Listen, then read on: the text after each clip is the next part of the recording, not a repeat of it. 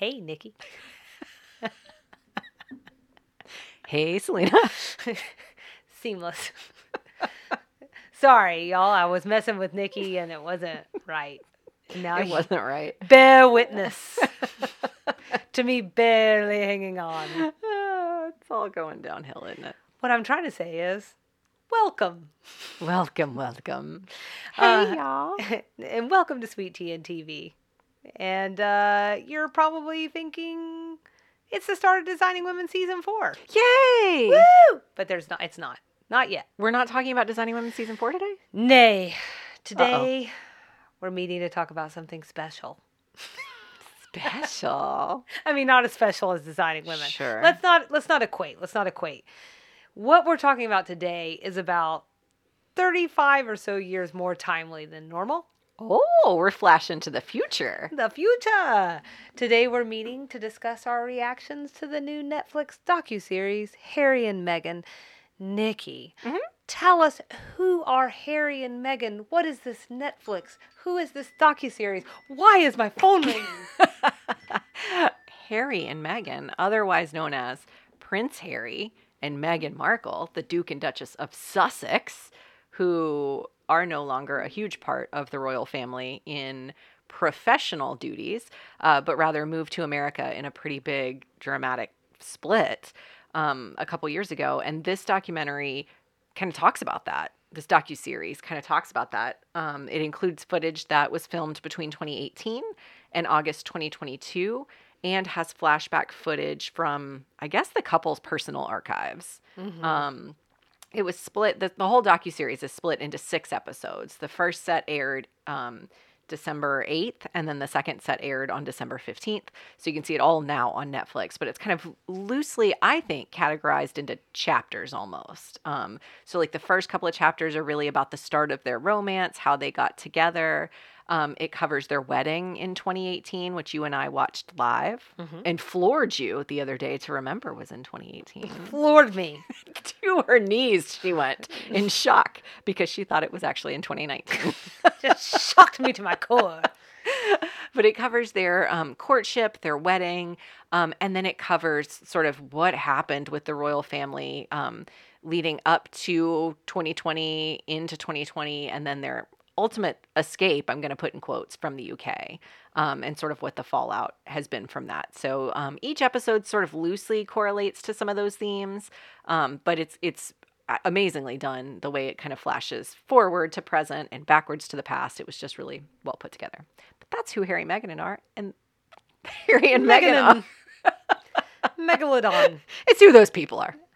Thank you. Sure. That was a nice summary. So I think some people who do tune in for Designing Women may be wondering, what's going on? Why are we covering this?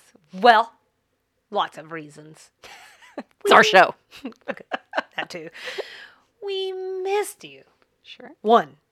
2, it's been well established, if you've listened closely, that Nikki and I have a certain care, a certain enthusiasm, if you will, for British royals. Yes, we know. And we can't help ourselves. Is it ridiculous? Maybe. But And just go with it. I think we own the ridiculousness. I'm fine to say that it's not my proudest interest. Yeah, I blame Disney. Sure. And 3, if we may be so bold, there is a connection to both Designing Women and the South. The British royal family has been mentioned multiple times during the series. Multiple times. Multiple times, I tell you. I tell you now. I can pull the episodes. I think we all can. Probably could, yeah. And we'd bet our bottom dollar, yeah, I'm speaking for you, Thanks. that if Designing Women were still on today, Harry and Meghan probably would have gotten a mention too.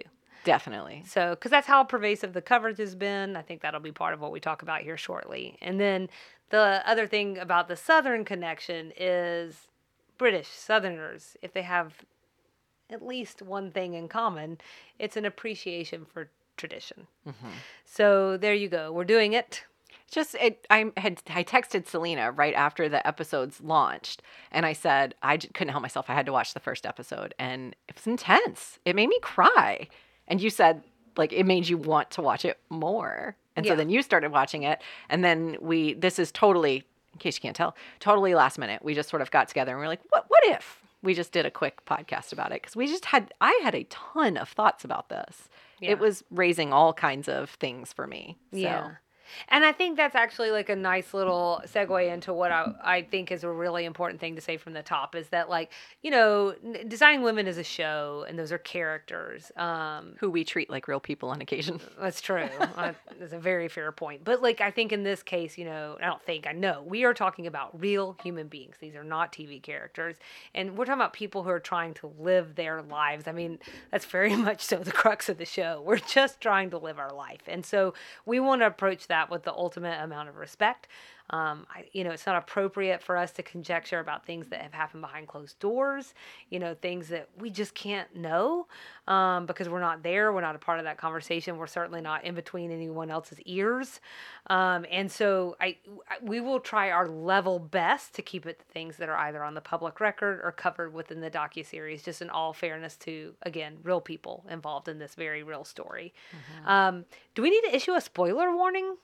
Oh, you know, I thought about know. A spoiler warning and also a little bit of a trigger warning. We might talk about some things that are mental health, definitely mental health related and mental health adjacent. So, like, if any of that is uncomfortable for people, they may want to, specifically suicide, they may not want to listen in. But yeah, if you haven't watched and you don't want to know what they share, don't listen. Right. Because I'm not really a big into the tabloid person, so there was that. Things about this that, like, I didn't really know. Yeah. There were, my spoiler alert would be that I didn't think there were very many huge bombshells, things that I heard throughout for the most part, I had heard before. This was the lens of Harry and Meghan, which we hadn't heard before. But I don't think there were that many bombshells, but certainly if any of this is something you want to watch for yourself, definitely watch it for yourself. And I would say also watch it for yourself before you listen to us talk about it. Because I watched the episodes, and then just before we did this, I wanted to do a quick cursory glance of the media coverage because I just sort of wanted to know how it was being received. Mm-hmm. And even some of that started to color my opinion of things. I purposely did not look at it because I knew it would start to, like, swing what I feel right now. Mm-hmm. And I just want to sit in these feelings and I want to feel this and then I want to change my mind. Yeah. Like I do with every other thing. And I think there's value in that. I think there's value in absorbing something, thinking on it yourself, and then opening yourself up to other perspectives. Absolutely. And hearing what other people said. Because there were some points that were made that I was like, oh yeah, I guess I could see that point. But if you're not going to come back and listen to the podcast, just go ahead and listen to it. Sure. Yeah. Listen now. You do you, people. We're just here. So as spontaneous as we get is that Nikki and I did some calculations, some analyses. We came up with some themes. There were no numbers involved as far as I know. No, I don't do numbers. They're wrong when I do them. You know this. I do. See episode with duck count.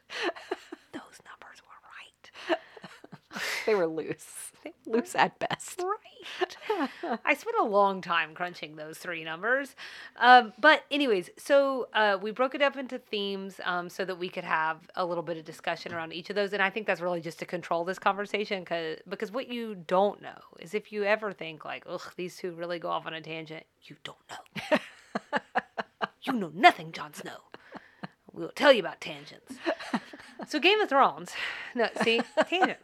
Okay. So we broke this up into categories. Mm-hmm. Do you want to kick us off with the first category, the first theme that hit you? Sure. And I actually have, we pre-shared our themes with each other so we could give it some spontaneous this thoughts. Morning. To be fair, like 6 hours ago. And we were working. So. Exactly.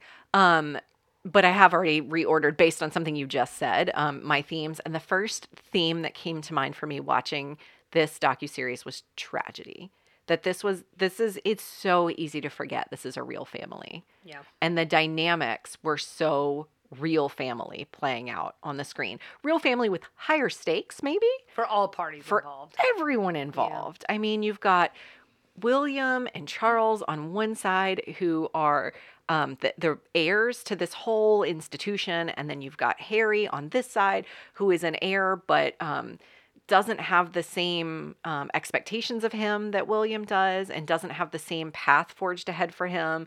Watching those two things diverge. I think Megan said maybe in the 5th episode or the 4th episode, she said something about how this is where you really see when family and family business intersect and how messy that can get. Yeah. And so I just think that idea of tragedy, like the whole thing is just so tragic. Well, in Megan's family. And Megan's family, Megan faced a lot. Like a lot happened for her. There was a lot of fallout from all of this.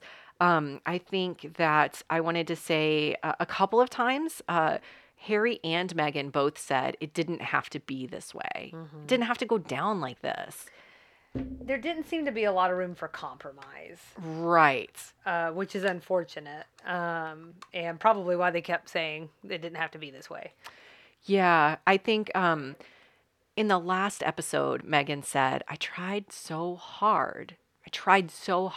And I know she, in a former life, was an actor and may be an actor again at some point. So I don't know how much of this is genuine, how much of it is putting it out there for the public to consume, but it seemed so genuine to me. And I think she really was putting her heart out there.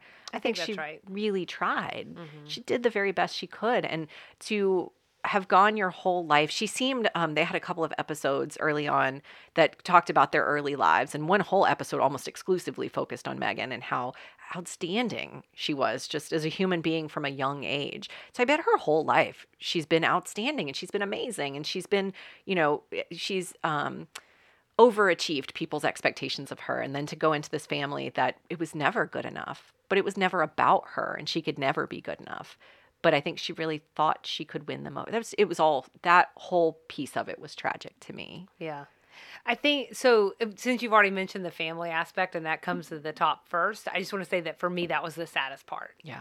That it just ripped all kinds of different parts of different families apart, brought in like these sort of unknown elements. And like, I think most of us who have a family, like I just try and think you're suddenly forced into the spotlight and that really weird thing that happened in your family, something gets pulled into the light. You know what I'm saying? Like that terrifies me. And that made me feel so much empathy for her because it was like something totally outside of her control with her half-sister and how it wound up having some downward effects with her half-sister's daughter, who she had become close with and all of this. It jeopardized a lot for her. Everything. And I think in the theme of tragedy, I wanted to say the commentary on the press. Was this one of your themes overall? It is. Okay. Media and technology, but we might hit on different things. So go ahead and say your piece. The relentlessness of the press was astounding to me. And then the other piece of that thought for me is, I think oftentimes celebrities say, the stuff you read in the papers isn't real. It's not true. And so I think in my mind, through all of this, I have wanted to assume that the things that are coming out in the press, the bits and nuggets that are coming out about the dynamics within the royal family, so William and Harry splitting and this like fallout between the two of them, I had been wanting to assume that that was made up for the press. And so it was a little shattering of this image for me to learn that a lot of that was true. And a lot of it was directly related to things that people in the family, allegedly from Harry's perspective and Meghan's perspective, had planted or at least encouraged. And that was really tragic to me. I think at one point Harry says, he being William, and I promised each other we'd never pit our comms offices against one another the way the rest of the family has. Mm-hmm. And he did it. And it broke Harry's heart. There was a part where they're talking about something they were talking about where they think William helped plant the story. And she says, like, Megan says, it's his brother. And I'm not going to say anything, but it's his brother. And Harry just says, that's why I don't live there anymore. That's why I left the country, basically. And it was so relatable in some ways, like you said, we all have those family things that happen. It was so relatable in some ways. And it was also just so darn tragic in other ways, because I imagine that their brotherly bond that was forged in fire, I believe, with their mom dying. Like there was a lot that brought them together there. To see it just all fall apart, and I had thought so much of it was just made up by the press. Mm-hmm. That made me really sad. Yeah. overall, I would say my overall reaction to the whole docuseries was sadness. I think they wanted it to be a romance. They like sort of the arc running through every episode was their ultimate beautiful romance. Prince finds his princess in an American actor. You know, like they tried to make it this romantic thing, and it was. Their romance seems beautiful. They seem like they have a true, Don't you honest be love. skipping to the next I know. scene. I'm telling you, I'm bubbling over with thoughts. But my overarching reaction to all of it was just a feeling of sadness. I just feel sad for everybody because I can't imagine. I can't imagine what this feels like and having family fall apart in this way. But I can't imagine having it play out so publicly, and I can't imagine with such high stakes. Yeah. Tragedy. Yeah, I think I'll just have one thing that's like, let's just say the documentary hadn't talked about Princess Diana at all. Yeah. Which it did. I don't think you can see this and not think about her. Yeah. They clearly want us to see the parallels between her and Meghan Markle too. Yeah. And some are pretty uncanny. And what among many is this unhealthy fascination that the media had or has had with both of them. And it's a fascination that ultimately led to suffering for them and the people in their orbits. And that is also just really tragic. And this idea that what do they say? We pay, you pose. And so Harry was explaining that if society believes they pay any aspect of your life, that you owe them everything. Or the British public. Right. Sorry. Yeah, that's what I meant. That you owe them everything. And I couldn't help but think, what if we expected that of our U.S. president? Like, we pay some portion of what, they use federal funds for the White House or whatever. And we think the salary. And we think, right. And we think you owe us pictures of your wife leaving the hospital holding her newborn baby 6 hours after delivering. Yeah. What is that about? Yeah. I think that, like... It's funny that you thought president because I thought stars. And I didn't go stars because I do think people There's not that public funding, though. Right. Like, so they are in a much better position to protect themselves. Even though I feel like everyone should be in a position to protect their children. So Rihanna just this week jumped ahead of some paparazzi photos. The very first photos of her child. She went to a media outlet and said, please publish these quickly because the paparazzi are about to publish pictures and I don't want them making money off my child. And that's how we do treat celebrities in that way, I think, because people think like, and this is why I chose the president and not celebrities, because I feel like it's a little bit more of a comparison. I think people think of celebrities as commodities, and they think, I paid for your last movie. I went and saw that. Now I want to see your kid. I think that's how people think of the royal family. And I just think that is so strange. I think it's strange to think of celebrities that way. I don't have any interest in seeing a newborn baby. It's strange to think of a royal family. It's strange to think Honestly. of a royal family. I mean, Fair enough. It's hard as an American, I think. I think that's why I'm so fascinated. And we didn't preface any of this episode with, we're American. Our opinions don't probably really matter that much.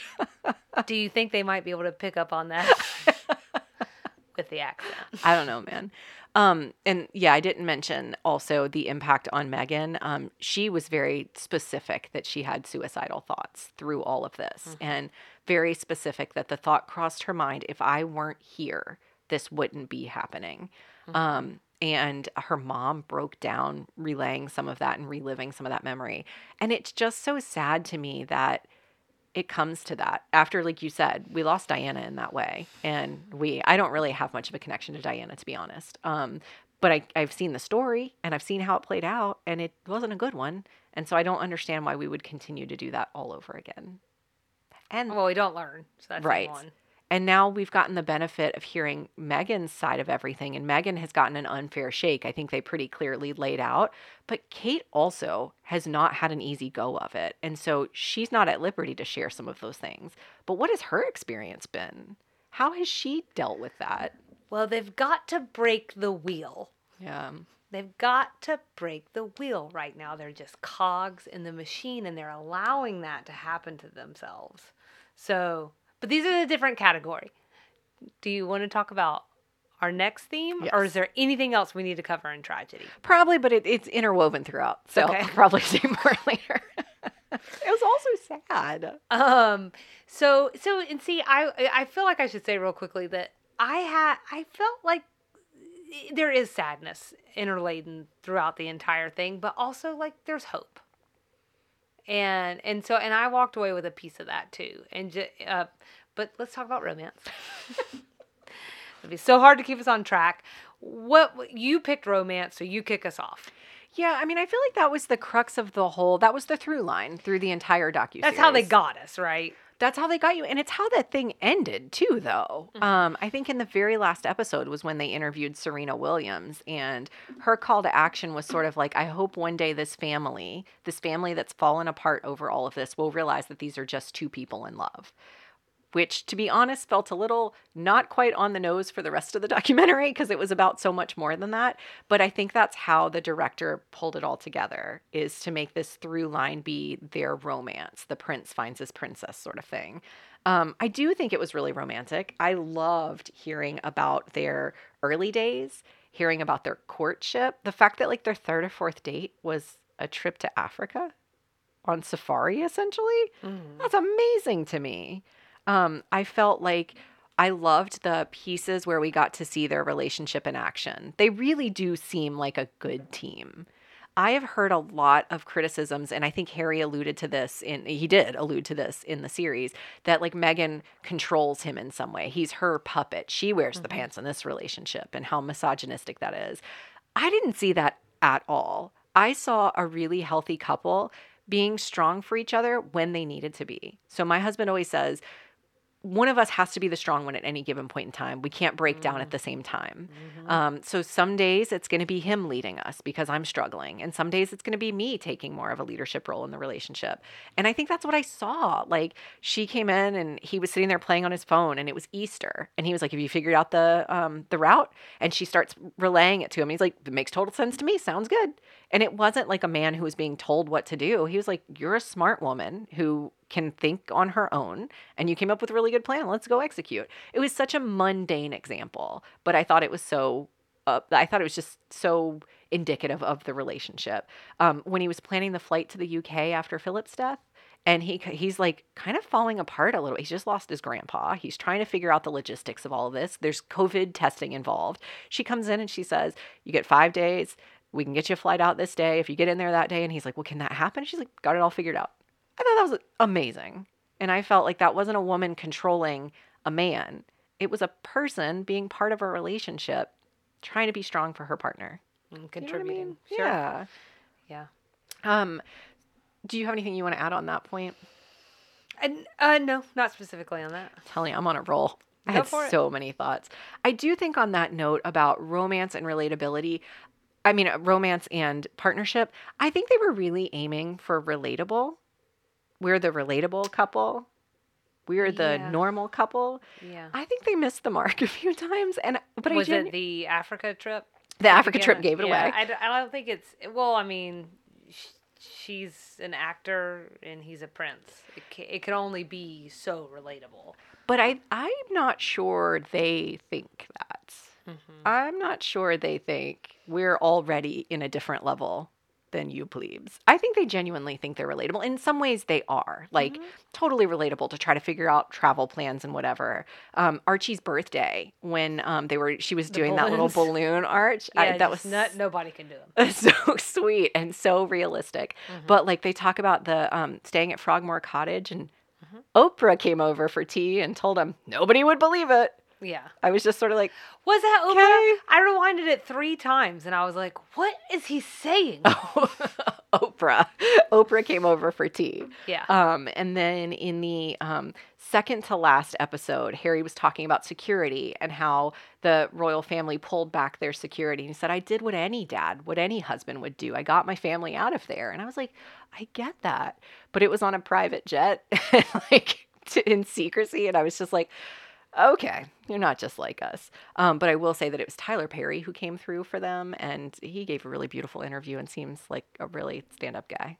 Yeah, he was like, I know nothing about this family, but I wanted to support them. Well, and on the note of like, just like mentioned Serena, like giving her interview throughout the course of the series, and like, I was like, I don't really have anything to go off here except I find her trustworthy, and I believe her account.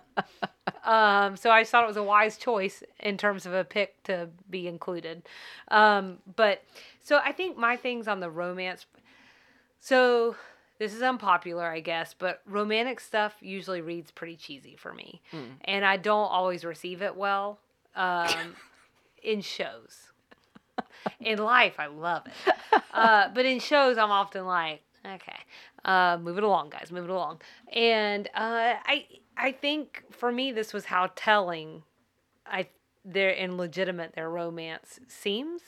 The romance between them, the fact that that's still there. I mean, I've been with Casey twice as long as these people have known each other. Okay. So, I They're mean, part of me is practically like, newlyweds you're still. still babies, okay? Right, yeah. Even though, like, I'm younger than both of them also. By, like, 3 hours. But, like, so part of me is like, well, you guys are still kind of babies in your romance, but not really because they've been through so much together. So, but I do think, like, I got swept up with the two of them, and I think that speaks to how real their relationship reads and the fact that there is something that's relatable. I think some of it is just like you can see it in the way they look at each other, and the way they talk about each other in like really sweet ways, and also in the way they support each other. When you've already named several examples, so I'm not sure this is romantic per se, but this was the closest I could think to fit in a category. And something that just really struck me was that that almost feels like this couldn't be real, but it would also feel like a really weird thing to make up. But they released the announcement of their second son on Valentine's Day, and then wind up finding out that that's when Prince Harry was announced, and Princess Di announced that she was expecting him. And I just thought that was a really sweet through line, and I didn't know where else to put it. But I liked it. I thought it was it's nice. Valentine's Day. It's romantic. Yeah, that was always the best fit. I thought racism might be a really strange category for them. Before we get to racism, I had my last point on the romance piece, and it's only mildly related, but I also didn't know where else to put this. So, it was supposed to be about their romance. And we've talked about it was about so much more than that, but it's how it opened and it's how it's closed is like, it started out beautiful. And like you said, I mean, that's a good point. It ended sort of on a high note, looking forward to the future, a hope for the future for them. So again, like lovely, wonderful. They'll have a wonderful marriage together. I do feel like I have to say I'm a natural skeptic, and I don't always believe things at face value. I want to, but there's a piece in my brain that's always sort of like, but what aren't they telling me? It's your public relations degree. Go on. What's not here? And to that point, the last couple of episodes felt like a weird spin to me. They felt like they missed the mark a little bit. It felt like they really wanted to reveal some things about the royal family here. I honestly don't know. And stopped short. And then spun it real quick to get away from that. So their hands weren't dirty at the end of it. It was just like, well, you have to know all this backstory to understand that we're going to be married in the future. You know what I mean? Like, we're going to move forward from this. And so it felt like they sort of revealed things that, to me, as someone who watches the royal family news probably more closely than is necessary, nothing really felt earth-shattering and groundbreaking to me. Like, this all felt like things that have already played out publicly. And it felt like they really were being super defensive and thin-skinned about some things that were happening.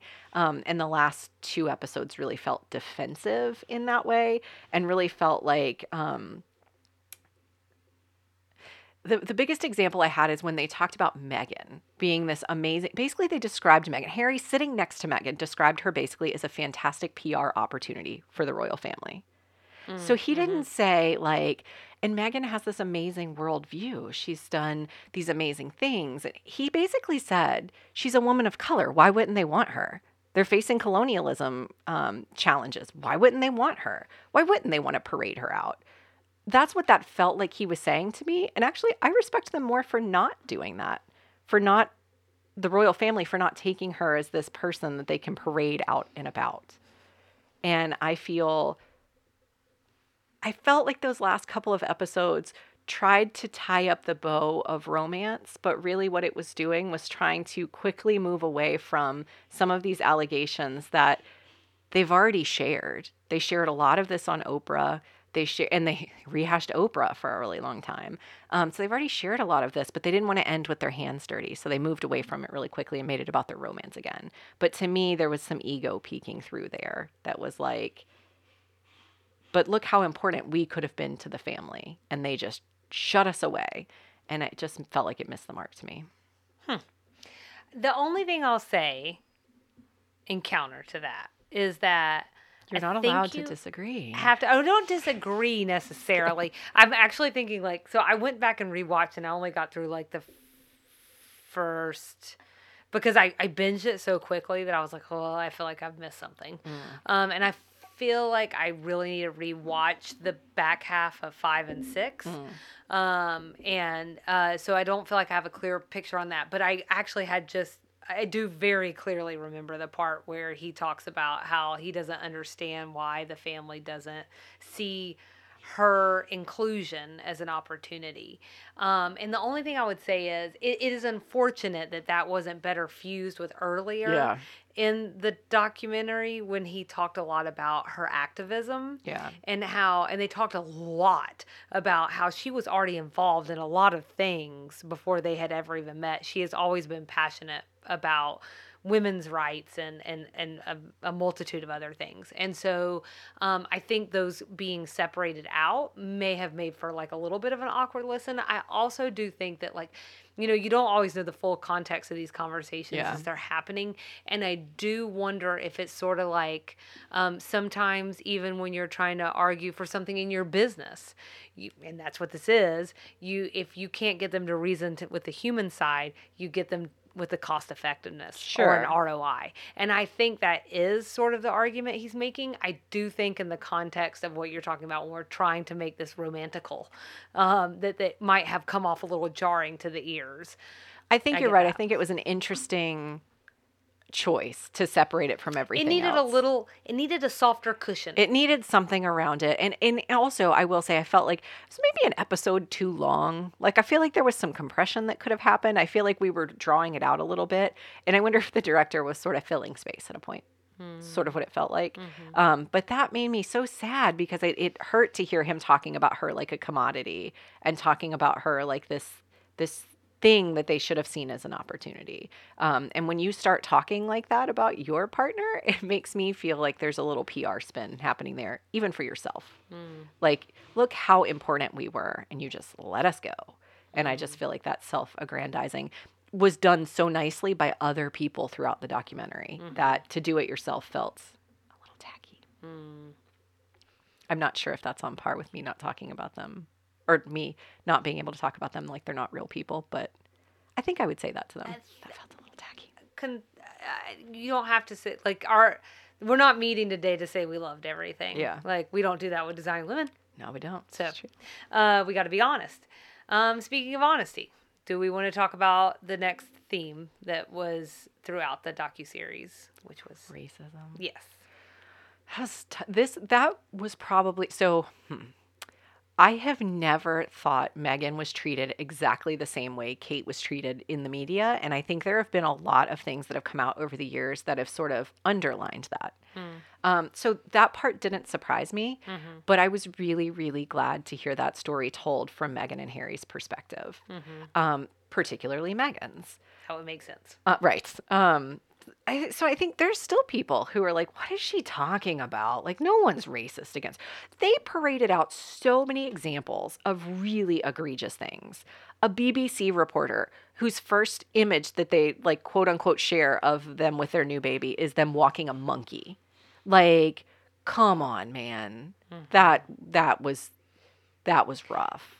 Yeah, I mean, I think the underlying racism across this entire situation is pretty irrefutable. And at one point when they're comparing the headlines for Kate Middleton and her, and I've heard that before, but astounding. Like, Kate lovingly cradles her bump. Meghan won't stop touching that lump on her front. Right. and then like, Meghan breaks with tradition with unusable shoe. Kate Middleton wears most flexible shoe.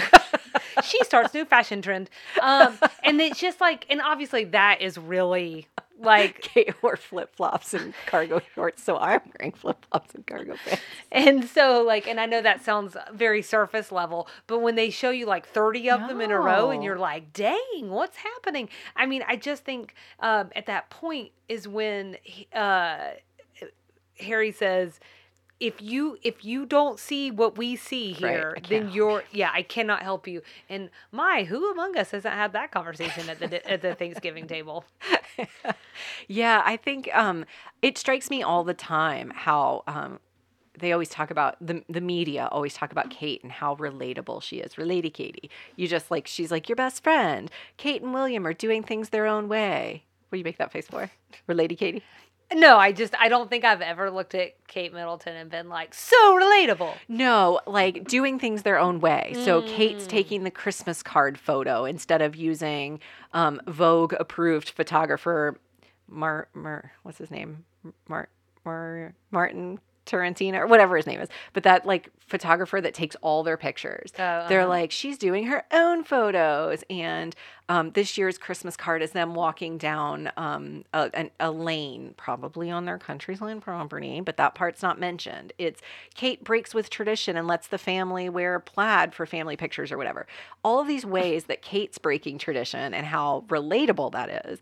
But when Meghan does it, then suddenly it's like Meghan and Harry think they deserve special treatment, so they're not going to walk out on the stairs at the Lindo wing. Whereas I'm sure if Kate had decided not to walk out on those stairs, it would have been looked at a different way. Mm-hmm.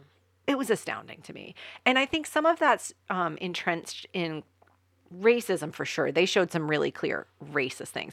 Nobody talked about classism though. And I think the two can be related, but I think they're also very separate and distinct. Just lots of othering, right? Yeah. She's an actor. Yep. Well, they said actress, but like she's been divorced.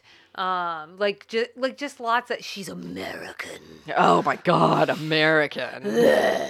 The worst. And so there was a lot of that, right? Yeah. Like just so many things where she broke the mold, but there were a lot of people who weren't okay with it. Yeah. I also wanted to say that the headlines, I thought they did a really nice job of bringing those in to underscore the points that they were making. Like, I mean, it's just a good documentary work. It was You've got the beautifully done. voiceover going. You've got the headlines coming in. They know that we only handle like so many characters and things being thrown. They even like highlighted it for us. Oh, good, helpful. that. Thank you. But you know, those headlines, they were riddled with coded and uncoded language alike. And the last thing I want to do is rehash all of them because it's pretty terrible. Yeah. But saying things like straight out of Compton and from the wrong side of the tracks, and I mean, they couldn't have been less subtle. Yeah. You know, the social media posts, of course, were horrific. The gloves come off and then the crazies come out. And but the media like stirs it up, right? In a weird way. Like, it's so strange, the slant of the British media against her, and to the point of like, it's not even fair press. Like the headlines are written in such an egregious way. You're just sort of like, what the heck? Who signed off on that? Yeah. And why are people reading it and sort of like nodding their heads? I also did feel like, and this is a tangent, but it's something that keeps bouncing around in my head, public perception versus media portrayal. They showed them out a couple of times on their tours, and I think they addressed this a little bit, where she felt like the whole world was against her and they all hated her. And then she went out and did her little walkabout and everybody was really kind to her and like, it's so wonderful to see you. And so I wonder. That was early on though. It was after the, I think around the Australian tour maybe. But what I wonder to that point though is, where are people on this gradient? And I'll share a little bit about this later, but like, are people really anti-Meghan, really for Meghan, or in the middle? And how does that break down? Because I feel like there are a lot more people in the middle I think that's right. than you get credit for. And I just wonder, why can't we talk about that a little bit more? Are you thinking about that stat that they used where they did some sort of social media analysis? Yeah. But I wasn't going there because I thought that would fit with your other theme better. It does. We'll circle back. Hang on. So the other thing, like, is like taking a step back. The doc itself also argues a really fair point that it's pretty hard to disentangle the media's treatment of Meghan from Britain's history of slavery and colonialism. That is my Colonialism. last point in this section, is that the bit in the docuseries about colonialism, I thought was beautifully done. It was enough to feel like it was educating you. Like if you didn't know some of these things, that was super informative. But it was still like entertaining. It was very like, holy crap. And it was given that very slick Netflix docuseries treatment where it was like a little bit like, yeah, it was really nicely done. And I feel like we in the US, and I'm curious to know what it's like. I hope we have some British listeners who can tell us like what it's really like there and what their reaction to this whole thing is, because we talk a lot about slavery and hearkening back to the point of our podcast, slavery in the southern US, and rightfully so. We hone in on that. We talk about it a lot. I don't feel like we often talk about British colonial. It is amazing to me. We have as much news about the royal family as we do, and we're not talking about the British past with colonialism and slavery. I agree. It's like it's sort of hard to talk. Like I wasn't raised in Great Britain. I don't have that lens. But if since we said we were going to go with what we were hearing in the documentary, we're going to go with what's on public record. You have historians on here saying that like when you look at the way it's taught in school, it's just like we're good. Yeah. That we're done, and we're moving on. Now, we've got our own problems with that. Sure, we're not casting stones at all. And I think that's all going on. Like, I'm trying to, what's the balance here? But yeah, I agree. But I think that's probably playing into it, right? It's like because it sort of gets swept away like it does in places around the U.S., it doesn't get addressed.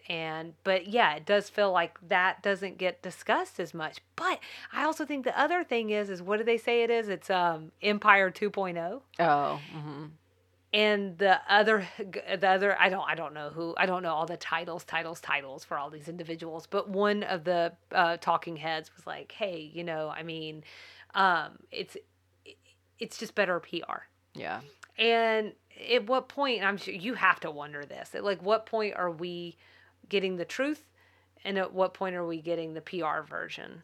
I wonder that all the time. With everything. And it's such a difficult, like, wanting to, I'm intrigued by the royal family. I think they are fascinating because it's not my country and I don't have a vested interest in any of this. So it's playing out like a soap opera to me. So I am intrigued by it. But it is also this conflict of being like, but what do they really stand for? And what does it say about a country that they cast out the person who could bring a fresh perspective and could, going back to Harry, I mean, she was a good business decision for them. And what does it say about their values that they didn't bring her into the fold sooner? I think some of it could be trust. And to be fair, Can't trust an American. She tells this anecdote about Kate coming over for the first time, meeting Kate for the first time. And she sort of stopped short of saying Kate was really cold. She says, like, that's not how the Brits do it, or something like that. Mm-hmm. To be fair, if Kate truly was meeting her for the first time, I think Kate has to have a heightened sense of, like, a heightened bar for who she trusts and who she doesn't trust. And it's great that Harry likes this gal. Like, wonderful. But if they'd only been dating a couple months, I don't know that I would be super, and I'm not a big hugger, so. I know, I'm like, oh, look, this is also why. Right. Right. Like you and I never hug. So some of it, I wonder if it was trust. Like if Meghan felt othered because they didn't know if they could trust her yet. And if there had been a little more trust, I don't know anything. Like you said, I don't know anything about behind closed doors. She presented a pretty clear case that she did the very best she could in the situation she was given. But I do want to give a little bit of a fair shake to the royals that, I mean, they're some of the most watched people in the world, and they were fighting a lot of PR battles at the same time Meghan was coming into the family. Mm-hmm. So some of it, I think, is trust. Yeah, I think that's fair. Anywhoosie, racism. Poor Meghan. I feel terrible that she had to be the lightning rod for so much of this, but I do think that if even one person watches that bit about colonialism and it makes them rethink the way that that society, that our society, if it opens their eyes to, Harry used the term unconscious bias a couple of times. I still believe a huge number of people don't know what that means. I read one article, and I wish I hadn't, and it was definitely like the Daily Mirror or something, and literally every part of that was like capturing that, because I was trying to find one of the historians' names, and I just Googled like something that she had said, and which was you could have just rewound, Selena. You could have just rewound, but no, you had to Google it because that was the smarter way to do it. But anyways, like everything was in quotation marks, and I'm like, you like there is so much built up around these conversations. Like if we could going back to the ego thing, if we can drop the ego and just like try and like open yourself up to other perspectives, you know. If I may. You may. This series also shines a light on the otherism. Well, a few of them, but sexism. And I thought, you know, something that was really compelling for me was that the way that women in the royal family receive the harshest treatment by the media, and this has been a long-standing tradition as well. And then in Meghan's case specifically, I mean, she's essentially blamed for Harry stepping back from his royal office, whatever you want to call it. So, and that's completely unfair. And they even make a point to say he was like, ultimately it was my decision, you know, but my wife gets blamed for it every time. So I just thought that was really, that really stood out to me as I was watching. I'm going to kick this one off because it was mine. It's all mine. It's mine. But it feels mean to make you start. So what did you think about my theme? Courage. And I think we've sort of been subtly hinting at this along the way, but I was just blown away by the courage across every episode. I think it's easy enough to file them away, or at least Harry, as just privileged. But I don't care how much how much they grew up with, not her, but how much Harry grew up with, how much privilege he did have, how much access he had to things that, you know, we don't have. It takes a certain level of bravery to put it out there like they did. And to know that not everybody was going to be on their side, to get vulnerable like they did, and to be as real, at least, as they came across as being. I found Meghan to be especially brave, and I really admired, we've already talked about a little bit of some of these things, but I really admired the way she talked about her miscarriage and thoughts of suicide. That is not an easy thing to do, not anytime, not for anyone. And I think it's incredibly valuable because, much like you were saying, like that colonialism, that is going to reach someone and that is going to affect them. And this is too. I think this is much more likely to reach people and affect them because I think there are so many people out there who just need to hear that someone else, there's not anything wrong with you. You're just you just need someone to relate to. And she's giving them that. And I think that is truly special. And I think it takes a real deep and profound courage that I don't think a lot of people have. Yeah. I think it also speaks so much to her character. I think they talk, like I said, they had a whole episode that talked so much about Meghan and growing up and the type of person she was, the type of values she carried, the way her mom raised her and what her mom instilled in her. And I say her mom because she said she was close with her dad, but it seemed like she spent a lot of time with her mom. They interviewed her mom and her mom spoke about some of those things. And I just was so, it's just amazing to me that Harry, he always seemed to me to be this like party boy, surface level, very entitled, very privileged sort of person. And so it's amazing to me that public perception I had of him, and he said this in the docuseries, like landed this amazingly intelligent, mature, emotionally intelligent human being who's brave and willing to go out and be the unusual person. And it's a very uncomfortable feeling for her, but she's willing, like, I had to go through all this and now I may as well put it out there for the world to see and hear and learn from if they can. And I just thought it spoke so much to her character. She just seemed like a cool gal. I think that's right. Media and technology. The worst. So my very first thought, and I just is like, it just the whole time that I watch this is media, technology, the way we use it. It is just terrifying. As promised, that one stat. Hold me accountable because I'm probably going to get this Oh, wrong. I don't know if I wrote it down. It was basically something like they wind up running some kind of analysis on the different social media messages that are being posted, and I'm sure it's like in the millions or something. And 70% of the negative comments on social media were coming from 83 accounts.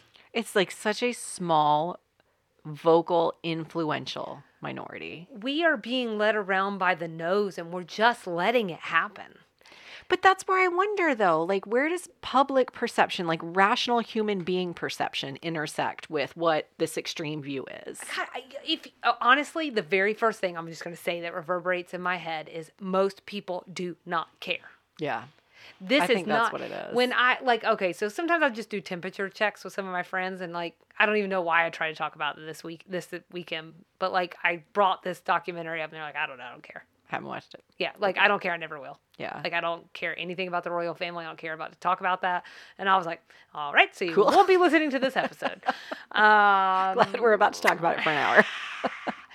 So, but then I do truly believe that some people are like you and like me and find it absolutely fascinating. But I agree. I think it's like politics here in the U.S. Like it's just, I think most people are right down the middle, you know? And I think, I would venture that especially people outside of Britain, even though this is something that is covered by media around the world, I don't think they know every in and out. And I do think this will be new news for a lot of people because like I just don't think people follow it that closely. And especially like even if you did like catch dribs and drabs, like seeing it all consolidated, it just puts it in a different mind, like in a different framing, I think. And I think it's possible that you could not even, the counter to my point about like what is public perception, I think it's possible you could not even process that you've developed this opinion about a person, but you've internalized these messages that keep popping up in your feed Sure. about this person. You've internalized them. And so when someone asks you, what do you think about Meghan? You're like, I don't really care. She kind of seems like a bitch though. You know, like it's that thing where you're sort of like, from Okay. everything I've heard. And one of the things they said that was so astounding about the social media stat is her sister, her half sister, that they go to all these great lengths to talk about Was how 81 of the accounts. she was like most of the accounts. So it's even more astounding that one person that is, I don't know, maybe not totally altogether there fair to a person is like leading the Controlling the charge. narrative, Yeah. right, in And a it's just sort really of weird crazy. way. And so even if it only partially affects public perception, even if it only sways the things this way, it certainly had an effect on Meghan. And I think that what's interesting to me and something I was trying to articulate earlier, and I'm not sure I did it, I wonder if they maybe paid a little too much attention to the media coverage. So in The Crown, this most recent season, I think, they take great pains to keep the Queen unaware of public perception of Oh, yeah. herself. They go to the point of like removing newspapers. In the Again, 80s, The yeah. Crown, fictionalized, blah, blah, blah. But I do wonder, how are William and Kate interacting with social media consumption, with news media consumption? I wouldn't look at all. I wouldn't look at it at all. And so that's what I wonder. I feel like Meghan and Harry are a lot more plugged in. Yeah. Um, Isn't that what the comms offices are for? That seemed like the whole point is to run interference for them. You know, it's so funny when they said that, though. I was like, but are they? Right. Well, You need a stronger layer. I think part of what was happening is you have this split. You're either willing to let your life be controlled by these people, or that's uncomfortable for you and you want to know what's going on. And I think Meghan was so, like, she lived her own life for so long, she couldn't bear being insulated in that way. They didn't talk about this in the documentary. This is total conjecture. But I wonder if her consumption of media is actually fed a little bit by coming from the US, where we're just like normal people. We're all plugged in. I think the royal family is a lot more insulated from that. And so I think that actually that might have contributed a little bit if she wasn't able to fully unplug and just not look at it. I think that contributed probably to some of this feeling of like, everybody hates me.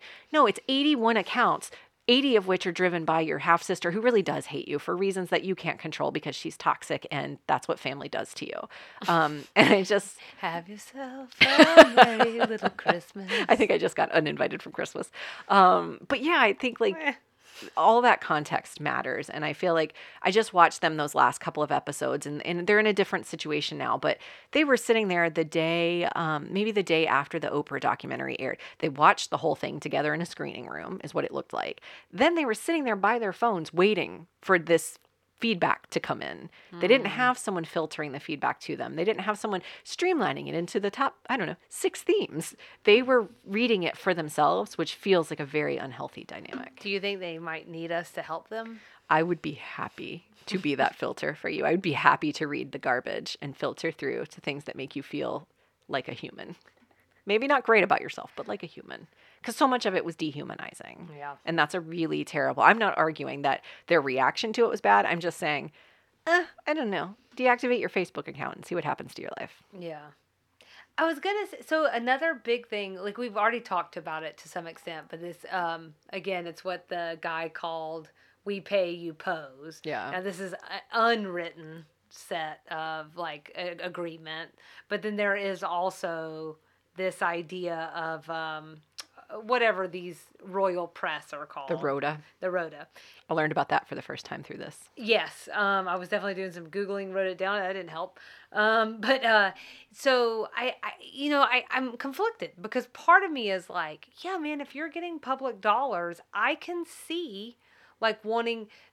It's like the White House press corps. Yeah, I want see having some insight into how those funds are getting... You better be out there cutting the ribbons and doing... whatever it is that we're paying you to do. I get that, but it's gone too far. I didn't understand. That went over my head. Like, well, and where does it, where does it benefit anyone? That too. Where are these dividing lines between the people who are showing up to the ribbon cutting and the people who are going all the way to Canada to follow you in a boat to your private island? I mean, these are two, I don't know they're very different things, but these are two different actions, and these are two different buckets, and one is acceptable and one is not. Chasing someone around ski slopes after your given photo time is not appropriate. Right. Princess Diana should not had to have gone over there and begged them to stop photoing the children. Photographing. There are celebrities in the U.S. that have had to fight this, like currently. Sure. I'm trying to remember if it was the lady from Frozen. Kristen Bell and Dax Shepard? Exactly. Yeah. They've had to fight this a lot. Like it's soccer games, literally walking over to paparazzi and being like, stop. But there are legitimate media outlets. And I count People as a legitimate media outlet because they don't tend to run tabloidy type stuff. Sorry, People.com, People the magazine. Yeah. They don't tend to run tabloidy type stuff, although they certainly have in the past. I think they're trying to turn a new leaf. BuzzFeed is another one that literally says we don't run paparazzi photos or we don't run photos from secondhand sources or whatever. So I think this is sort of a cultural shift that's happening, and maybe we're a little further along in the US. But this agreement with the press in the UK, like, it goes way over my head. I don't understand. Who is it helping except the media? And Prince Charles, or King Charles now, it seemed like Harry was saying basically like that thing that played out in The Crown where he got jealous because Diana had so much coverage. It doesn't seem like maybe it's totally fiction then. Yeah. If she's saying something bad happens to the family and another principal, and there are only 4 principals, plant a story about them. Yeah. I mean, maybe it's, also in The Crown in this last season, there was that whole plot point around her yacht being like decommissioned or whatever. Yeah. And maybe there is something to this idea of like, if we do all these things, then they'll be easier with us with the purse strings.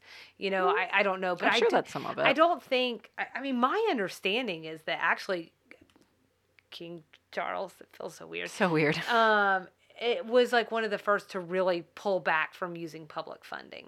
Yeah. And I think that's a well documented thing. I think that's right. Someone fact check me. I think that's right. But I mean, so I think that has been sort of an evolutionary and a progressive thing that's been happening. But regardless, babies don't choose who they're born to. So parents don't want them passed around like a fancy handbag. I think that's okay. If you don't want to look, I know I don't have kids, okay?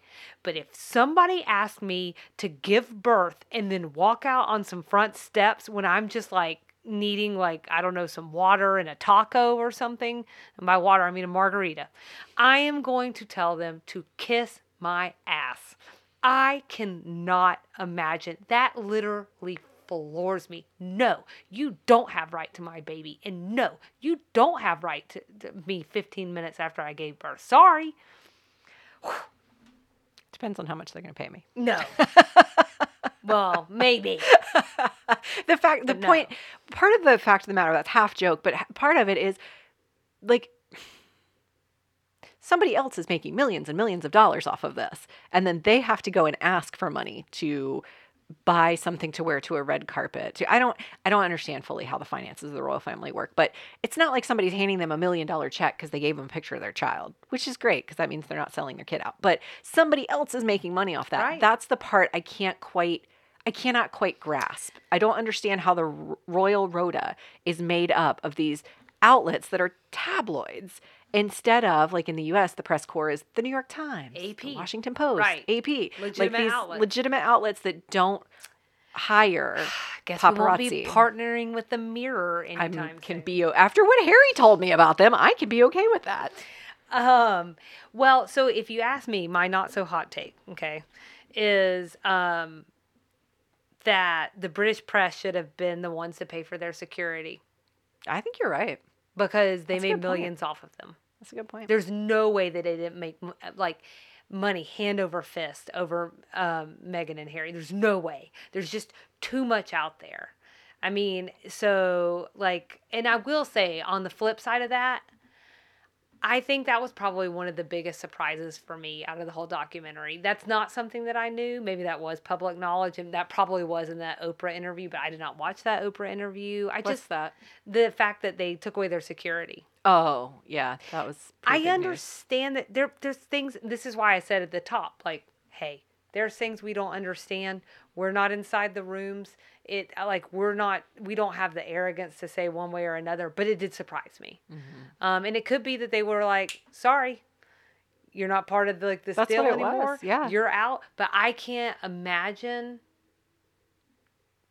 not protecting my family. Again, knowing what they have been through. This is where I get confused about how finances work for the royal family, because I do understand that they have some element of finance of their own. So the fact that Charles didn't say, that's my son and that's my grandchild, I'm going to protect them. And just pay out what your is own it going to money? cost? Yeah. What is it going to cost? I get Because him a security guard. I think I learned this doing research just outside of watching The Crown too, but Queen Elizabeth actually brought in a ton of money with the horse stuff. And all the horse breeding and the racing and everything else that she was involved in, in that world, which I don't understand at all. And so it's not like there wasn't money to be put out there for them. They could sell a tiara. I know they own some of that jewelry is the royal family's jewelry. They could sell some of that and get Harry some security. And I think there was there has to be, and this is something Kyle's taught me, there are 3 sides to every story. My side, your side, and the truth. There is some middle ground. Right. There's agree. something happening there that we're not privy to. And I don't want to completely villainize the royal family based on the things they're saying, because I don't understand the pressure they're up against. Yeah. I don't understand the cultural context. I can tell you that I told a British neighbor, congratulations on your new royal baby, after an expat, after Kate delivered the 3rd one. And he said... She delivered her 3rd child. Well, it's air spare and, oh, you're over there. After she was, what do they say? After she was relieved of her 3rd child. But I said, congratulations. He's like, no, don't congratulate me on them. And just went off on this tangent about how much he hates the royal family. So I don't understand the cultural context. There is probably some element of PR. It's just not going to look good for me to pay for security for my child, who in the press looks like he's having a tantrum and escaping our country. But I think I'd find a way on the side to get I'd pull some strings. Yeah. You know, like I'd give a call to somebody to figure something out. I don't know. Yeah. Not royal.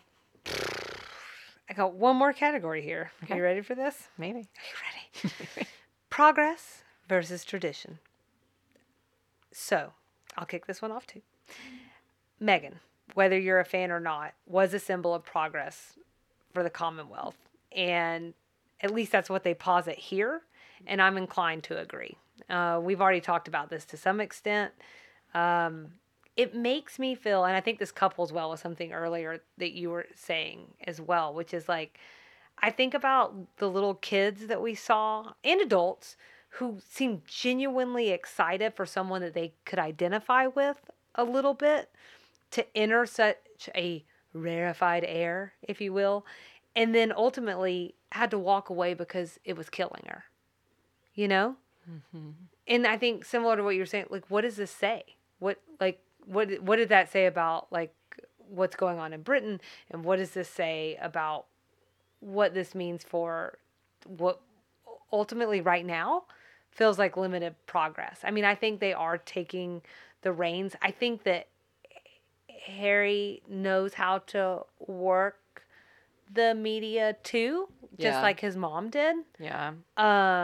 In a way that other people who are part of the royal family don't seem to know how to work as well. But it makes me wonder, like, what does this really mean if she truly was a symbol of progress, if it stalled out like that? And I'm not saying there's an answer. That's just the rhetorical thing that keeps like reverberating through my head as I'm watching this. Like, so where are we at now? What does this mean? Meghan coming into that very traditional world really struck some kind of chord with me. Her having to, the curtsying, the walkabouts, like the pomp, the circumstance, these really weird rules that we've heard about. They're weird to us. Well, Harry said a bunch of them are made up.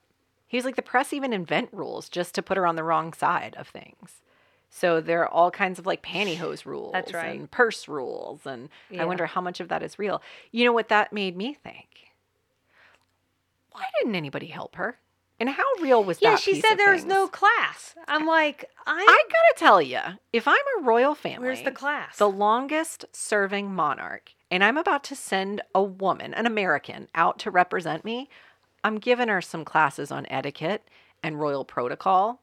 This is why when my cynical, skeptical radar was going off, and I was like, I don't know about that. Well, see, to me, it told me what they wanted her to fail. Or at least what maybe. But they sent them on an official engagement to Australia. So I'm pretty sure with Princess Diana that it's also like, it's out there in the, like, the tale of Diana. She goes and stays with, she was already related to, like, she was part Duke of aristocracy. Spencer. Yeah, she's in that world. Mm-hmm. And I think her grandmother or like great aunt, something like that, but someone who was related to her, took her under her wing and taught her the things that she would need to know. Now, Diana was 19. Meghan Markle's 35. Part of that world, not part of that world. There are obviously some differences here, but there is ways for people to have passed along that information. She didn't have to Google it. And it does, to me, feel like the lack of that happening speaks volumes. I just don't know. Like, how did she know what sort of things she was supposed to wear on the red carpet? How did she know, like, you're not supposed to conflict wardrobe color-wise with another principal? Like, she sort of shared some of these inner circle secrets and then said nobody helped her. I don't think those are inner circle secrets. I think I've read that before in a magazine. All of the things that she said. So then she should have known that she was going to need to curtsy. She should have known that I think I know what the that, rules of the but I road have to were. tell you, I don't know I would have remembered that day because I would have been. I'm just thinking like I was so nervous when I met Casey's parents, and they, they're not royals, and we're right here in Gwinnett County, not having to go to a castle. I mean, I was just a bundle of nerves. And I think if I'm going to meet the Queen of England, there's a possibility that even if I read at some point you curtsy, because I know this, and there's a certain thing you like, don't touch her, like you wait on a whistle and a twirl about or something. Like, you know what I'm saying? Like there's these things and I've heard about them. I know about them. That day, I ain't remembering that. It's just so crazy to me that Harry didn't pull her to the side. Like, I think he did tell her something. 5 minutes before they got out of the car. He said, you know how to curtsy, right? You know what I think though? I think they didn't give him more than a 5 minutes heads up. Maybe. And also, ma'am. Well, I think, and so that was the part where I was just like, after it was clear they were engaged, after it was clear she was going to be joining this family, I am so. I can see how it feels like a disconnect. Kate never called her and said like, hey, should we compare wardrobes and that, it hurts me to my core to think that Kate's not at least gracious enough to have reached out and said that.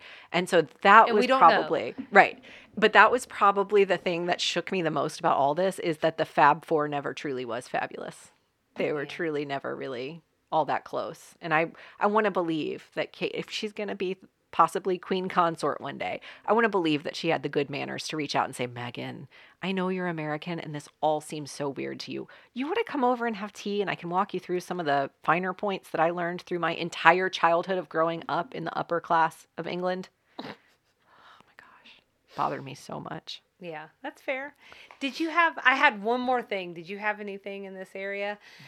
My only other thing is, like, actually, the way I started this out is, like, just 6 big reactions I had. This is another one where I was like, where does this fit? And mine is the needle drop for She's Like a Rainbow. So Meghan goes at great length, again, talking about this thing. Like, she just decided to wear muted colors. Mm-hmm. Like, a lot of beiges, a lot of whites, khaki, like all these things. And still looked fabulous. Oh, well, she's gorgeous. Yes. So, oh my God. Like, and I think she has amazing style. But, after they take that step back and they walk away from those roles, she comes in and she's finally wearing color or like it's that last week and they're serving in those last events. And I just thought that whole thing was beautiful. Also with Any Needle Drop of She's Like a Rainbow, You Have Me. I just think that's a great song. But I think the thing that was also circling for me when I was watching that is just this reminder that, like, if anyone or anything insists that you hide your light or that you mute your color or be someone that you're not, you should probably run like hell. But nobody required her to. She said that was a choice she made so that she could blend in. So I think it's a beautiful sentiment, but that was a choice she made. I think, but you can't wear the same color as other people who are higher than you in the royal family. Is that a real rule? I think it is a real rule. Not just made up by the press. She said a couple of times she wore muted colors because she wanted to fade into the background. I think that's right, She didn't want to be seen. I think it was twofold, right? Yeah. It was both. She was trying not to clash with the people who... Like, she was already trying not to step on their toes and wound up stepping on their toes anyway. Because the whole thing is, like, you're not supposed to overshadow the queen. You're not supposed to overshadow. Kate Middleton is in this ridiculousness. Is ahead of her. She's above her. It's not ridiculousness if you believe it. And so I think she was just trying to, what we were talking about in the beginning, she's just trying to do her best. So whether they're asking you or if you feel like you need to, you may be in the wrong situation, and then you also should run like hell. And they can amend my statement. There's an influencer online called, her name is Elizabeth Holmes. She's a former Wall Street Journal reporter, and now she's almost exclusively a royal family watcher. And one of the things she does is dissect their fashion and how intentional every single fashion choice. And it's not specific to the royal family. This is like celebrities do this. The president's wife does this. The president even does this with like the color of their ties. Sure. But how influential fashion really is and how easy easy it is to say it's all surface level. It's just clothes. Oh my God. They don't need to go meet with another designer. It's all very strategic. And so I feel like when you talk about clothes and colors and strategy behind it, you have to mention Elizabeth Holmes in this world because she dissects it so carefully and says like, chose this color for Earthshot for this reason, and notice that she's not clashing with the red carpet or the green carpet, or she is, and was that intentional? It's just sort of amazing. And I think Meghan is very attuned to that. It's hard for me to imagine that anyone is like, I will go with this lime green on purpose. Right. That's all. I don't know. I think Kate wore green to Earthshot recently, and she looked incredible. Like, very shocking in a good way. I was floored. But anytime Meghan wears bright colors, she's just meant to wear bright colors. She looks beautiful in them. That farewell tour, the photos are stunning. Yeah. And it's all very all intentional. of them are. All of them, yeah. It's just a good reminder you got to bring a photographer with you on all your trips. I was reading something and it was like 8 good tips for your next travel. It's like, bring a photographer on Gil's trip. And I was like, who? Who is this for? Oh, jeez. This is kind of silly. So, do we want to go to some questions? Because I think we had a couple of questions. I think we do. My first one is, would you still live one day as a royal just to see what it's like? I don't know. Just one day. One day. Seems silly not to, right? If it's just one, is it like Groundhog Day where I pop in and I pop out, no implications and you whatsoever? never come back to your regular life? No. I was going to say come in and come out and no one knows it ever happened. Or do I have a lasting legacy? Because I don't need a lasting legacy as a temporary royal. Now, I would embarrass myself. Let's unpack that. That you're going to make a lasting legacy. In a bad way. I would walk down the steps. Well, we can unpack that too. I'd walk down the steps of Buckingham Palace with my skirt tucked into my pantyhose. You'd have a Julia. Yes. Mm-hmm. Or I'd pick up the wrong spoon at lunch in front of the I don't know, somebody, the president of the United States. I'd do something stupid and they'd be like, can you believe she did that? So is that going to be in the press forever? Or is this just like I can really truly taste test and move on, no taste repercussions? Test, move on. Yeah, for sure. 100%. Same. Why would you not? I don't know. But I'd probably do you get to pick something? Because then I want to go to Christmas. I also have to say, I don't want to be married into the royal family in that circumstance. That's the rub. Yeah. I think those are you talked about the women earlier who are treated so badly. It's the women who marry in, the others. I don't know what they're supposed to do, just marry their cousins.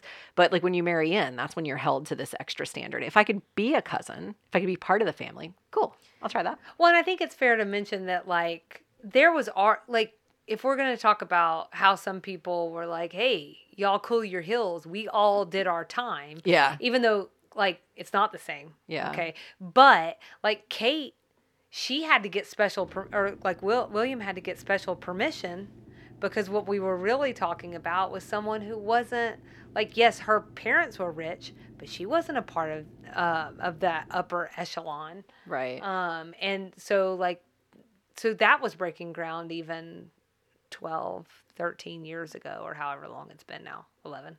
Well, they were engaged for a while. So, although when you're royal and you have lots of help, those weddings go much faster, I feel like. So, all right, nailed it. Guys, we're willing to step in for the day. Whenever you want. Whenever you want. And Eugenie... I'd probably run like hell. Eugenie also seemed really cool. That scene where he and her were getting together for the Super Bowl was super heartwarming because it reminded me that even in a toxic family situation, there may still be a family member that is fun to be around. And he said specifically he missed the Christmases with his family, the weird, what did he say? The weird gatherings where we all get together or whatever. He said he missed that. So I think Christmas is a good call. And I want to be a family member when it happens. Yeah, she said she had a great time. She was like, this is wonderful. Yeah. And I'm like, well, you're starting with the high bar. With a holiday. Yeah. Although in my family, we know how to take it down 10 notches. We're not afraid. I also want to say, tangent to your original question, but you said this sentiment that, our wives had to go through it. Why shouldn't yours? One, that's just flawed thinking from the beginning, I think. But also I could sort of see, if you just know this is how the press treats new people, just bear with it. The problem I had with that was more when it became racist and when it became overtly racist and they didn't defend her. That's the part where I was so miffed. Yeah. I could see an old family who's been through this a billion times say like, Take your lumps. just take your lumps. It's going to suck for a little while. I would love to imagine that Kate called Megan, which clearly she did not because she didn't even tell her any of these things. But I would love to imagine Kate calls and says like, this is really going to suck. And you're really going to be miserable for a couple of years. And I just want you to know, pick up the phone and call me anytime it gets too bad and we'll go take a trip somewhere. Why couldn't she do that? I don't know. Why did they have to say that hat looked like a poop emoji? That was a beautiful hat. Was it kind of right? Yeah. I still don't agree. But that just shows the hatefulness of the internet. I still don't agree. I still think it was a nice hat. Yeah. It's beautiful. I don't see the poop emoji at all, and I refuse to now. Beautiful. Bunch of jerks. Well, my question for you was, did this change your perception of Harry and Meghan? I think it made me much more sympathetic to their circumstances. So earlier when I said something like, I think it's easy enough to follow the wind or privileged. Yeah. That's me. Yeah. That's my typical thinking. And then just kind of move on. But they really are, like one of the other people said in this, at some point in the series, like they really are in this gilded cage. They're harassed, they're chased, they're obsessed over. It's scary. Mm-hmm. That said, and I think like, because this isn't necessarily like some kind of love fest. I think we're in love with this documentary. Maybe I think we really enjoyed it, but like, it's clearly arguing their side and for them. There's no real objectivity. Mm-hmm. We don't hear or get any of the experiences of the other family members, either side, really. I don't think a little bit of Meg, a little bit, yeah. But not the most controversial sides. Only the people who are on her side. And so while I do feel bad for them, we don't know. Right. We only really kind of know this one part, and we're never going to know. Unless something really happens, we'll never know what William thinks. Yeah. We'll never know what Kate thinks. They're trained to not do that. Mm-hmm. And they're okay with the status quo, in my mind. Yeah. Conjecture. But, I mean... And also, like, I really want to know what happened with her dad. Because that's kind of like a drop line. It's just like... he's just gone. Oh. Like where he is now, you mean? Like, we don't, like, I think I would still be trying to reach my dad now, but like, or at least figure out what happened, especially if I thought a stranger had a hold of his phone. Uh-huh. You know what I'm saying? Like, yeah. And I was like, but is he kidnapped? Like, I mean, and I know that's not what's going on, but like, is this like some kind of weird stepmom situation? I mean, is it literally like a reporter sitting there with him? Like, that would drive me insane. I think you're right that it was a dropped line. I think there's been some conclusion since then. I think that at the very least, she's in touch with her niece again, right, who I believe may not be in direct contact with Samantha Markle, her Meghan's half-sister, but knows her whereabouts and knows what's going on. So I'm assuming there's some communication with her dad. I can identify with dropping all communication after it's been toxic for so long. So it would not... I wouldn't lose sleep over that if I were her after what he did to her. It's just so, and I think, again, to your point about how there's like, you feel some things missing. Yeah. If it was that great and then like, right, but it was that sudden, then I don't think it would have happened. Because I totally understand. Sometimes you got to love from a distance. Yeah. And you've got to put up some boundaries and say, I love you. And I'm so glad that there's a couple of states in between us. Mm-hmm. And I could not respect that more. But there was something about this in particular that felt like we were only getting so much. And that's okay. That's okay. It's her story. But also, like, you created a series. Right. So. And then when it comes to his family, I think two things can be true. I think they can truly feel like, hey, we all went through this, get over yourself, like we were just talking about. But I also think that what Meghan experienced was more severe because she was so outside of what's quote unquote expected. And we've already talked about that at great length. So that's kind of my thought. Like, I do feel a lot of sympathy, empathy for them, depending on what the situation is. I can't have empathy for all of those things because I haven't been through all of those things. But I think they did a really nice job with that aspect of it. Yeah. And I'm interested to see what they do in the future. Yeah, I think for me, going into this, just to be totally honest, in the words of Miss Taylor Swift, the queen, of all things. It isn't love. It isn't hate. It's just indifference. That's how I felt about Meghan and Harry. I didn't love them. I didn't hate them. We got together to watch the royal wedding in 2018, mostly just because it was another royal wedding. It seemed like fun. it's fun. It's just something to do. Not necessarily. I had a very strong tie to the William and Kate marriage. The best that I can use to describe that, and I've done a lot of self-processing because I want to make sure, to Harry's point, like my own personal bias isn't shading that in some way. I just really think it's because my entire perception of Harry has been that he doesn't want to be part of this machine from the beginning. Like, I can remember those flashes of him fighting with the photographers that they were showing. I remember that event happening. I remember him fighting with them, and that was huge news. I remember the Nazi uniform at a Halloween party. And so my perception of him has always just been like entitled and doesn't want to be part of this. So he wants his cake and he wants to eat it too. Like, he wants to be rich and wants to live in high society, but he doesn't want to be royal. That's been my perception of him for a long, long time. Fair or unfair, that's just been what I thought of him. Meghan, she's party to that. Like, I just see them together, and so I'm like, I'm sure she's fine. I just don't have a strong feeling. I don't hate him. He just doesn't want to be here. So I don't want to like engage in that. You know, I don't want to watch him obsessively because he's not party to it. Like, Will and Kate seem to be at least game for this situation they're in. At least they have a vested interest in it. Harry's always seemed so aloof to it all. So I watched the wedding. It's fine. I didn't really care that much about Meghan. And then when they started parting from the royal family, I was just darn curious. I just wanted to know what was going on. And it was definitely portrayed that it was that situation of wanting their cake and wanting to eat it too. So it was fascinating to me to see their side of it. Again, no objectivity. We only saw their side of it, but it sort of tempered what we had already seen. You know, but if they are serious, they've got the leaked emails and stuff to prove. If they were willing to do it for free and still do the engagements, and all they wanted was to get the media out of their lives, I super respect that. Yeah. And so that's what I'm coming around to. This is my long-winded way of saying it has changed my perspective on them a lot.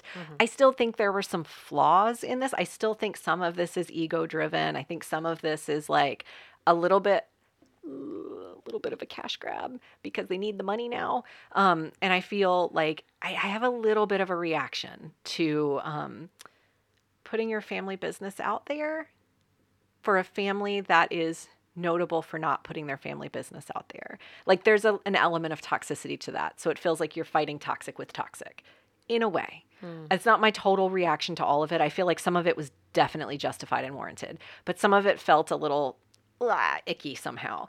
But I'm glad they did it because I feel like they needed to get it off their chests. I feel like they needed a chance to tell everybody, like she said, maybe in the very beginning, we're doing this in our words and it feels better for us to do it than someone else to do it. And I respected that. So I think it changed my mind about them a lot. I think I definitely feel sorry for them in a lot of places. I feel sorry for the royal family because they can't share where they are in all of this. It's not ever going to be clear what their role has been. Can they not just extract themselves, though? Like, what do you mean? You could just, like, not be royal. Oh, Harry and Meghan? All of them.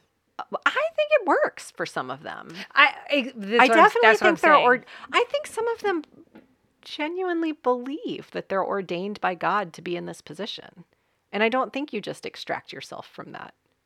I don't think I have for a moment thought that, like, anyone born in the last 60 years would think that they were ordained by God based on when they were born and who they were born to. That blows my mind. I think that's sort of their whole thing. The reason they're royal is because I guess now King Charles is head of the Anglican Church is because they're ordained. They're chosen by God. So I think some people genuinely believe that. I think some people are like me. I was going to say, I think some people in the royal family are sort of like, yeah, sure, that seems fine. That's it. That sounds great. I'll take that. Yes. Right. Yes, ordained by God. Absolutely. And then I think like people like Harry and Meghan see it as not really sure where my role is in all this because I'm the Spare. That's going to be the title, I think, of his upcoming memoir. So I'm going to use that word because I think he's owning that word himself. But I'm the spare, so I understand where I fit in all this. I always thought it was the ideal place to be. And I think he does too. And I think that's why he's willing to do it for free. He's like, you mean I can go chase down all my favorite causes and I can make a difference in the world? I think he's done a lot of work on himself. And I think he's really, really tried to be a good person. And I think he wants to go do that in the world. And so I think, but he needs the royal piece of it to be able to do those things. The cachet. Exactly. Yeah. It's challenging. It's a real royals. They're just like us. Am I right? I've never felt more eye to eye. Except for, again, I'll say it, the family thing. I get that. Screwed up family. Got it. And it just keeps happening. Feel it. Just no money, though. No money attached to it. Just not screwed. yet, anyway. Just totally screwed. And with that, this is really fun. I'm glad we finally talked about it. I feel like I'm bubbling get it over out. with thoughts. It is really. I told Kyle, I said I got to get together with Selena Tuesday night, and he was like, "Really? You guys don't Christmas." He was like, "You guys don't want to do that like next week when you're on vacation?" And I was like, no, I need to get some of this out. Like, I need to stop talking to you about it. Because to be fair, he engages. He really, God bless him, he engages with me, but I can tell it's not his thing. Yeah. So I just needed to get it out. It might just be you and me just listening back to this. What did we think? Let's listen to this. So thank you, everyone, for listening. For real, the next time, probably, that we get together is going to be Designing Women Season 4, Episode 1. Right, unless something else comes out. I mean, they do have a new documentary dropping on New Year's Day, but it's unclear what that's about. Who does? Meghan and Harry. Another one? It's not clear it's about them. Oh. It's the title is Live to Lead or something, and it's inspired by a quote by Nelson Mandela. It seems like it's unclear what role they play in it, although it seems they appear in it. Oh, So, all right. I don't know. Anyway, so it's probably going to be Season 4, Episode 1 when we come back next. So in the meantime, we'd love everyone to follow along with us and engage. Instagram and Facebook at SweetTeaandTV. Our email address is sweetteatvpod@gmail.com. And I'm going to put a little plug there that if there is, by chance, anyone who's British and listening or has very strong opinions about all of this that's listening, like, drop us an email. I want to know what other people are thinking. I don't know how we'll handle it on the show, if we'll come back to it or whatever, but as long as it's not racist, as long as it's respectful, I want to hear it because I want to know what other people's perceptions were.